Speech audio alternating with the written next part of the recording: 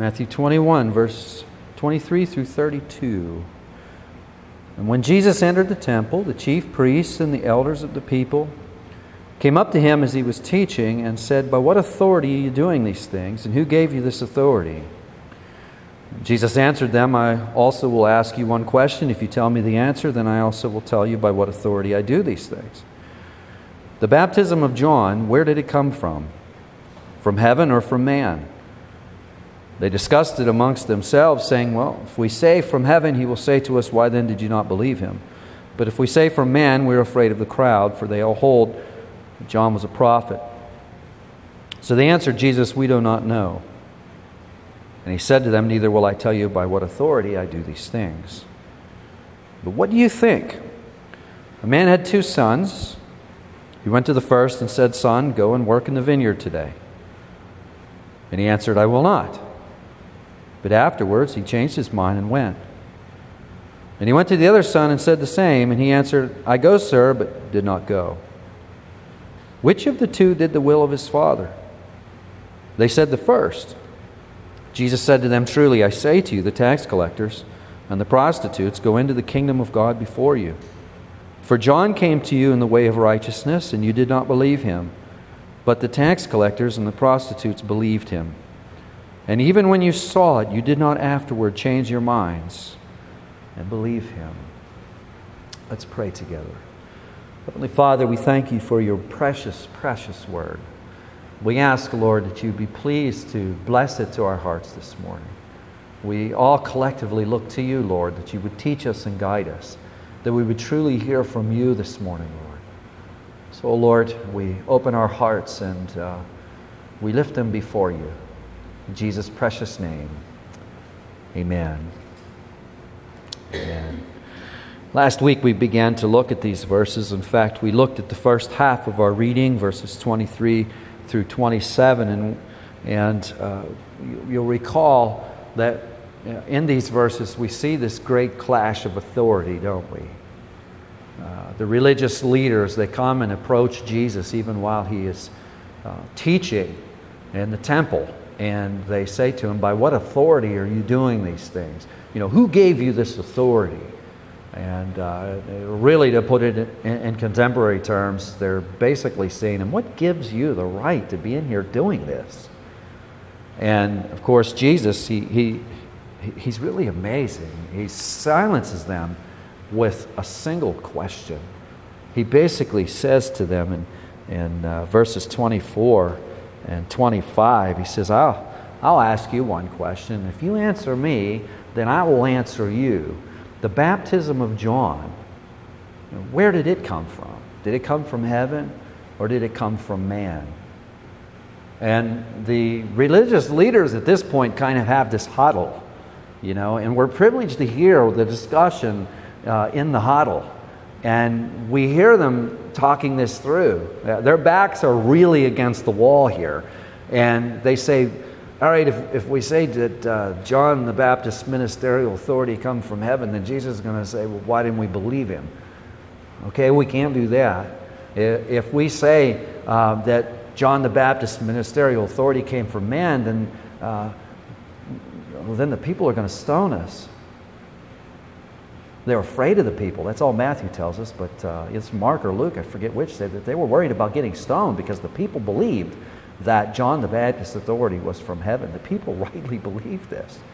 But what we don't hear them discussing in their huddle is, what is the truth? What is the truth? And last week we made application of that. They care more about getting rid of Jesus than they care about what's true or what's false. And this really is the anatomy. It's the disposition of the unbelieving heart. All of it, especially those of us who've been called in adulthood. I think we might be able to recall and put our finger on the day when our thinking went something like this. We didn't necessarily care what was true or what was false.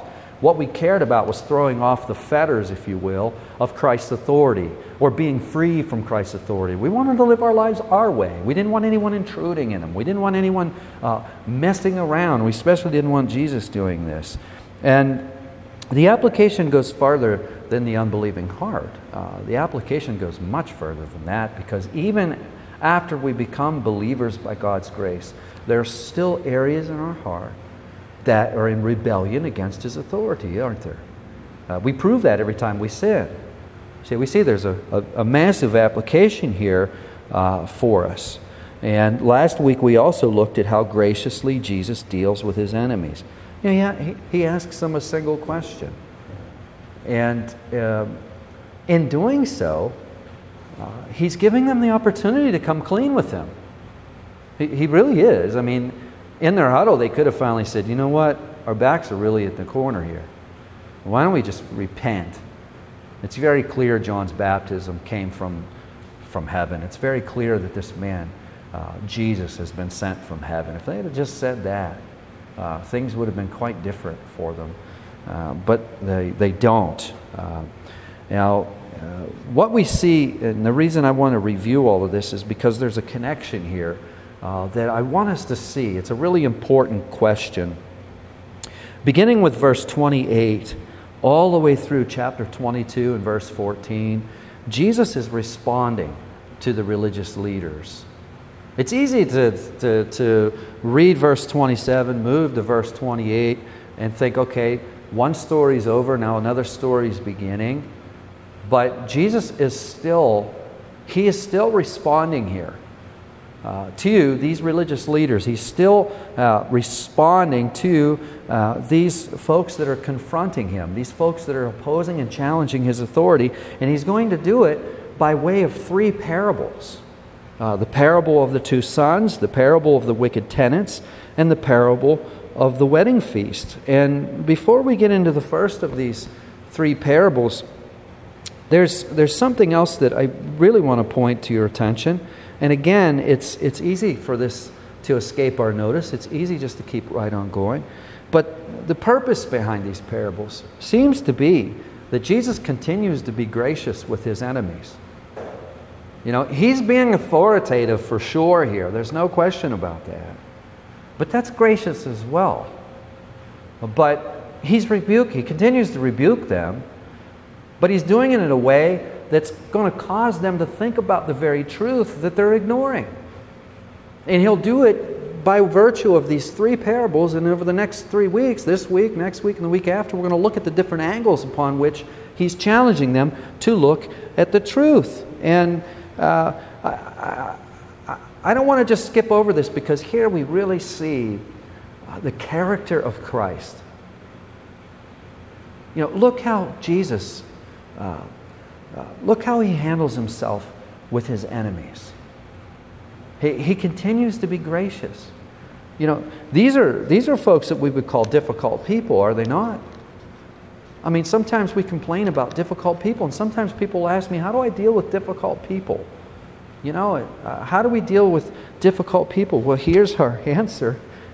How do we deal with people that are opposing us, people who insult us, people who are offending us, people who rub us the wrong way, people who don't appreciate the things that we do for them? Well, there's ways that we can often deal with it. We all know them very well. Sometimes we retaliate, don't we?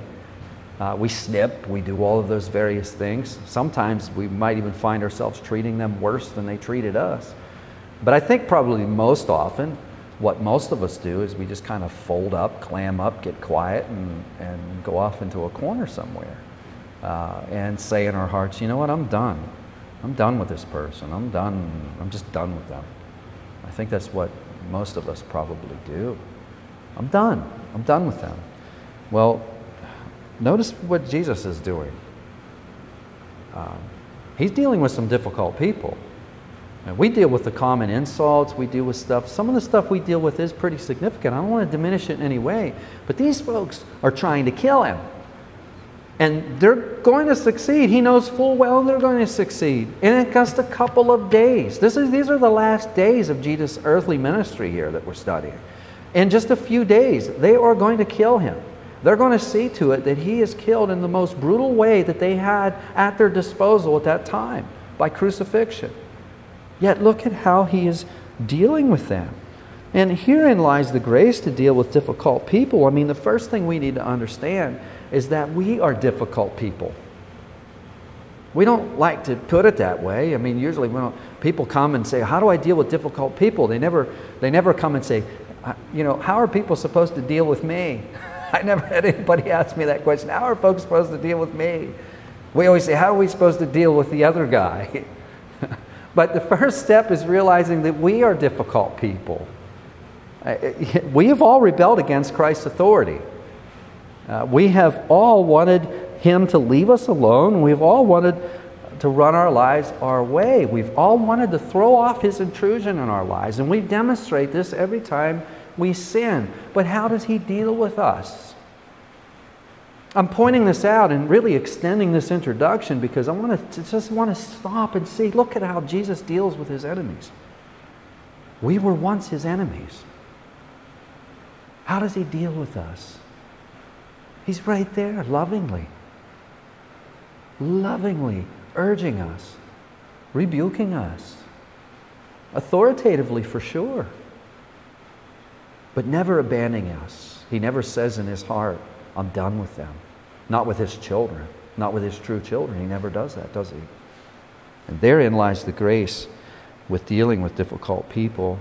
Now, in the message that follows here, I want to explain really the first of these parables, the parable of the two sons. And really in this parable, we see many things, but the two things I want to point out this morning that we see is really the calling that's in the parable. We're going to see Jesus is going to reveal the calling of the Father in this parable. And we also see two common responses to that calling. Let's start with the first. The Father's calling. Notice, look with me to verse 28. Again, I want to remind you of the connection. Notice Jesus' words in verse 28. He says, what do you think? Who is the you in this verse? The you is pointing back to the religious leaders who are confronting Jesus. You see that? That's the connection there. We haven't moved on to a new story. This is still connected here. He says, what do you think? He's graciously coming alongside of them. By application, this would apply to all who are challenging His authority today, not just the religious leaders 2,000 years ago, but all who would challenge His authority today. He's asking us all, what do you think? What do you think? A man had 2 sons. He went to the first and said, son, go and work in the vineyard. The son answered, I will not. That's a pretty disrespectful answer. That's a pretty shocking answer. No, he's basically saying, no, I will do no thing. But he thinks about it, and afterwards he changes his mind and he goes. And then he went to the other son and said the same, and the second son said, oh, I go, sir. But then he never shows up. Then Jesus asks a question. Which of the two did the will of his father? And his opponents answer the first. And then Jesus says, notice what He says to them next. Verse 31, truly I say to you, the tax collectors and the prostitutes go into the kingdom of God before you. For John came to you in the way of righteousness, and you did not believe him. But the tax collectors and the prostitutes believed him. And even when you saw it, you did not afterwards change your minds and believe him. Now, Jesus is doing a lot of things in this parable, isn't He? I mean, for starters, He's clearly showing that John the Baptist's authority was from heaven. Notice He says, John came to you in the way of righteousness. I've been thinking about that sentence all week. John came to you in the way of righteousness. There's a sermon right there. I mean, think about it. John came to you in the way of righteousness. So He's showing that John the Baptist's authority was from heaven. And of course, by showing that John the Baptist's authority was from heaven, He's also showing that His authority is from heaven. Because John the Baptist came to do what? He came to pave the way and point the way to Christ. He was faithful in doing that. That's why they don't want to admit John the Baptist's ministry is from heaven. They can't admit that, because in doing so, they're admitting that Jesus' authority is from heaven. But Jesus says, John came in the way of righteousness. Secondly, in his parable, he speaks of a man who calls his sons. That's clearly a reference to the Father calling His children. Thirdly, the sons in the parable are all who hear the call. The Father calls the sons to go work in the vineyard. Okay, who are the sons? The sons are all who hear this outward call by the Father, if you will. In the case of the parable, the sons are the religious leaders who have heard the preaching and teaching of John the Baptist, the preaching and teaching of Jesus Christ. They are the people of Palestine. They are the tax collectors and the prostitutes of whom Jesus speaks about. But fourthly, the call of the Father is issued through the ministry of John the Baptist, and now it comes to us by way of the gospel. It began with John the Baptist. It continued with Christ. It's been recorded for us by the apostles, and now it goes forth as we share the gospel. As we share the gospel publicly now, or as we share the gospel at the water cooler at work. The call is sounded, and it goes out. And lastly, to be called into the vineyard is to be called to work in the kingdom of God. So the application begins to come into view for us, really through the preaching and teaching of the gospel. The Father is calling, isn't He? He's calling His children to come to enter into His kingdom and to begin entering into the kingdom labors, if you will, or the labors of the kingdom. And of course, we need to always remember, and I'm going to repeat this several times because this is so very important. Our first work is to believe in the Lord Jesus Christ in a humble repentance, with our eyes on Him, with an eye to follow Him. That's our first work. So we see the Father is calling here, right? Well, we also see there's a couple of common responses to the Father's call. In the parable, there are two sons. Each of them are called by the Father. The first refuses. I will not go.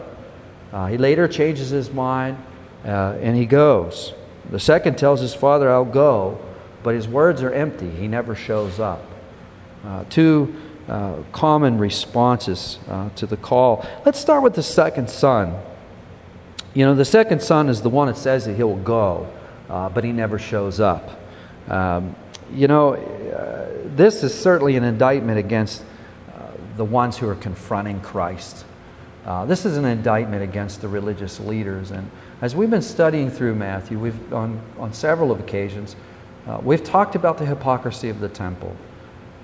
The religious leaders, they were supposed to be the men of God. They were supposed to be the ones who were the godly ones, the teachers, the ones who had the spiritual maturity to lead Israel in the way of righteousness. And yet, they had never even entered into the kingdom. They had never even entered into the first work, which would have been to have humbled themselves, submitted themselves, surrendered themselves to Christ with an eye to follow Him. They were the son that says, I'll go, but they never show up. And of course, these leaders represent another group of people who hear the call and begin to work at what they think they should be doing, but never enter truly into the kingdom. And these groups of folks can be seen in the church. Some of them are actually quite active in the church. They're quite busy in the church. They could be leading the music in the church. They could be singing in the praise team. They could be involved in the soup kitchen. They could be involved in very actively involved in all kinds of aspects of church life. But they've never entered into the kingdom. They've never committed that first work of committing their hearts truly to the Father. And the folks are still apart from Christ, even though they've been in the church for many, many years. There's another category of folks that would fall under this category as well. I mean, there's countless of others that have been at church services or meetings and have heard a message that moved their hearts, and perhaps they were asked to come forward at a meeting, and they were led in a prayer where they prayed, and in that prayer they committed their hearts to following Jesus, and only for maybe a couple of days later or a few weeks later or a few months later only to turn away. You see, the second son would represent that category as well. Because here they're saying, they hear the call, they know that they ought to do this. We all know that we ought to do this. Now, it's not a question. They know that they ought to do this, and in prayer they say, sure, I'll do it. Father, I'm coming, here I come. And then what happens? they don't show up. They don't show up. All of these are represented by the son who promised to go but never went. Well, what about the first son? What's the story with the first son? He says, I'm not going to go. I won't go. It's never wise, is it, to say that to your father? No. It's just the wrong answer.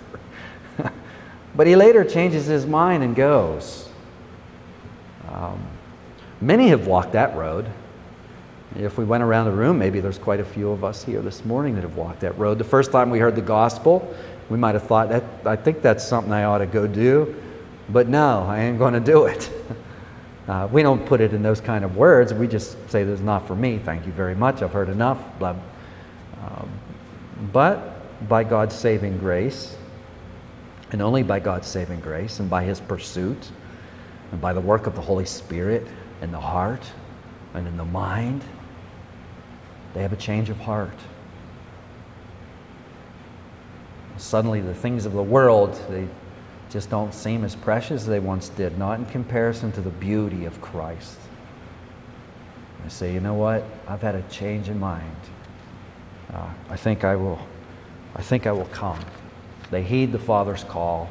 They repent of their sins. And they come in to enter into the kingdom. And they enter into its labors. So we see here Jesus lovingly rebukes and urges and encourages those who oppose Him. I think it's marvelous, isn't it? The way He deals with people that He knows that want Him dead. And we think of our own hearts. You know, as we're born into this world, we have that same disposition in our own hearts. We don't want Him interfering with our lives. Yet He won't leave us alone. He pursues us, follows us. He gives us that new heart. Isn't that wonderful? Well, I would like to really wrap things up with just a few thoughts about the blessedness of all of this. You know, the blessedness of being called. You know, you think about the blessedness of being called. Who is it that calls us?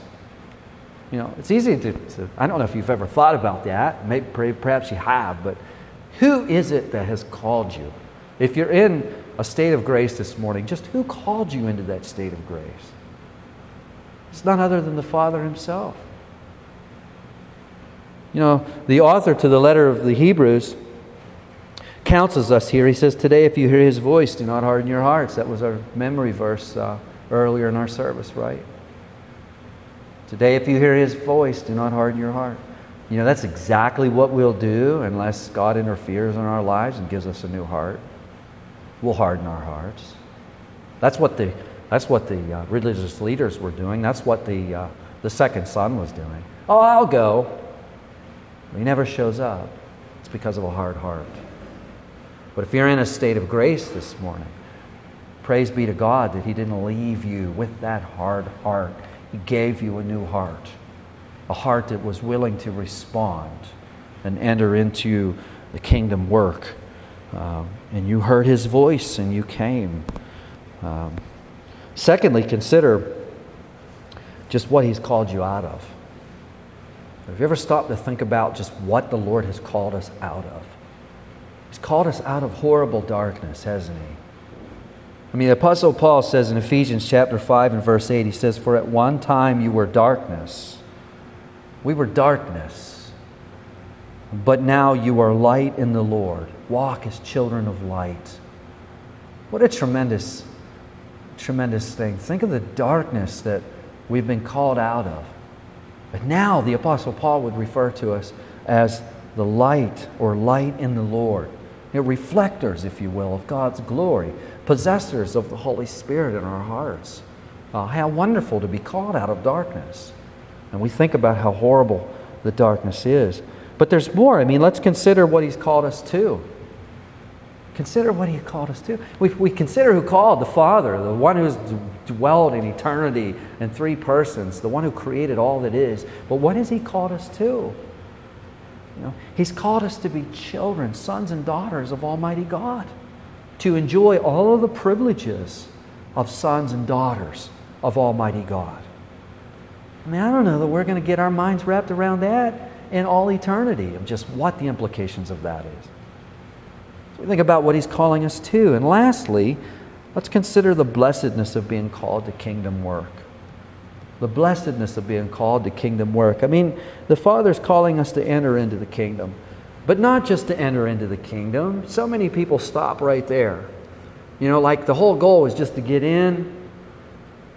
And that's really unfortunate because that's not the whole goal.